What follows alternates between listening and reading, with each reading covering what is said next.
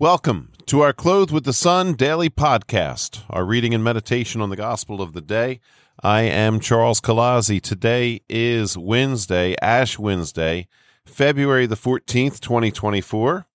Also Valentine's Day. Most of us celebrated that yesterday along with Mardi Gras. And today's reading is from the gospel according to St. Matthew. Jesus said to his disciples, "Take care not to perform righteous deeds in order that people may see them. Otherwise you will have no recompense from your heavenly Father. When you give alms, do not blow a trumpet before you, as the hypocrites do in the synagogues and in the streets, to win the praise of others. Amen, I say to you, they have received their reward.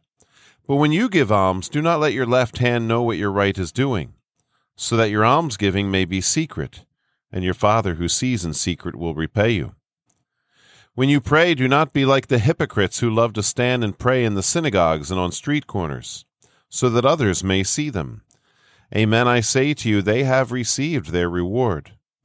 But when you pray, go to your inner room, close the door, and pray to your Father in secret, and your Father who sees in secret will repay you. When you fast, do not look gloomy like the hypocrites. They neglect their appearance so that they may appear to others to be fasting. Amen, I say to you, they have received their reward. But when you fast, anoint your head and wash your face, so that you may not appear to be fasting, except to your Father who is hidden, and your Father who sees what is hidden will repay you." So a general theme, happy Lent everybody, by the way, a general theme in this reading is not to boast about your good deeds, not to put yourself out there and let everybody see, because as Jesus says, you will have received your reward. The question is, do we want praise from God or from human beings? We should not be boasting in ourselves, but as St. Paul tells us, boast of the cross. This is one of the purposes of Ash Wednesday. This dust that we receive on our foreheads is a reminder that we are made from dust, but it's also a boasting in the cross. When we think about that, think about it. I mean, the cross is considered a failure, especially for the Romans and the people of that time. It was a failure. It was seen as this person is a criminal. This person is going to die. This person is no longer worthy of my attention, no longer deserving of a place in society. This person's a criminal. This person is a disaster. And Jesus took that on himself, the worst possible punishment, the most humiliating thing in the whole world. So it doesn't make any sense except insofar as God Almighty did this. So as we put on those ashes on Ash Wednesday, there should be a pride not in, hey, look at me, I'm a Christian, I'm better than you, but no, a pride in that cross. God Almighty took the mark of the ultimate failure. God Almighty endured the ultimate failure so that you and I could, I want to say succeed, but it's so much more than success. It's receiving love. It's receiving salvation. You and I can be saved because of that cross. I don't know if you know this, but there is a substance. I don't know how all this works. I used to study biology. I was pre-med at one point, but there's a something in our cells, and I think it's called laminin, and it's the thing that holds the cells together. And when you look at, let's call it laminin for the sake of argument, when you look at a cell, a basic unit of what laminin looks like, at the most basic level, it's in the shape of a cross. In other words, every single cell in our bodies is marked by the cross of Jesus. This is who we are. In other words, we are loved. We are made from love, for love, by love, and our ultimate ending is love, if we so choose. And so this is the meaning of the cross. Jesus loved us so much, he took it on himself. He took us on. He took our sins on. One thing I like to talk about as well when we do this reading, and it's very similar, goes hand in hand with the reading we're going to hear this Sunday, Jesus was tempted 3 times. We say there are 3 sources of temptation. We call them traditionally the world, the flesh, and the devil. In other words, things that come from outside of us, things that come from within us, and then there's the devil himself. And Jesus was tempted in these 3 ways. His flesh was tempted when the devil said, "Turn these stones into bread." He was starving. He was fasting. Jesus was tempted by the world when the devil said, "I can give you all these kingdoms. You just have to worship me." And it was a purely demonic temptation when the devil said, "Why don't you just throw yourself off this cliff here? God says his angels will catch you." Once again, in that case and in the other case, it was a question of who are our allegiances to? Who is it that we worship? And Jesus affirms, worship God alone. He alone is your God. He alone shall you worship. So there's those 3 things, and Jesus is giving us in the gospel today 3 things to counter the 3 sources of temptation. We overcome the sins of the flesh through fasting, denying ourselves. We overcome the temptations that come from without, the material temptations, the temptations of the world, by giving of ourselves, giving up some worldly things.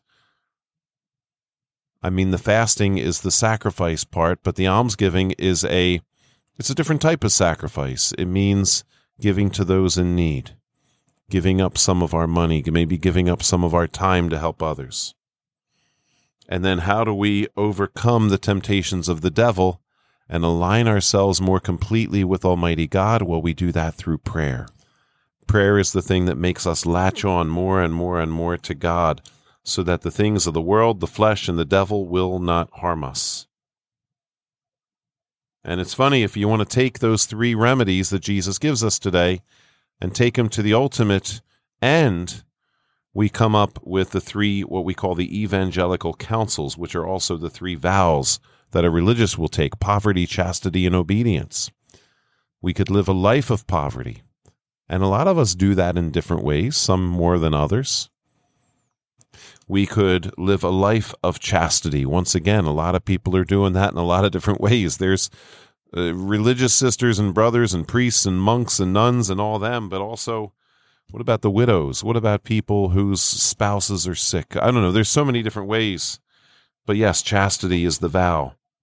It's the evangelical counsel to overcome the flesh. And then there's obedience. Once again, obedience happens in a lot of different ways, but it's also a vow that religious take. I've sometimes said to parents, you have, in a way, a certain vow of obedience to your children. Not that children get to call the shots, but when your kid's sick, there's nothing else for you. Obedience to your vocation says, I got to be there for the kid. When your kids are hungry, you have to put the extra hours in to make sure you feed them. Make sure there's food on the table. Make sure there's water coming through the pipes. Make sure there's heat coming through those pipes. And all the different things that we need. So poverty, chastity, and obedience. Another place where we find these 3 things is in the parable of the seed and the sower. The seeds that fall on the rocky ground, the seeds that fall in the thorns, and the seeds that fall off the beaten path. When Jesus explains what the parable means, he says, in some cases, it's our weakness. In some cases, it's the cares of the world. And in some cases, it's the devil that comes right in and takes those things that hopefully we thought were going to be fruitful. The devil takes our faith away because we give into those temptations. So we have our work cut out for us.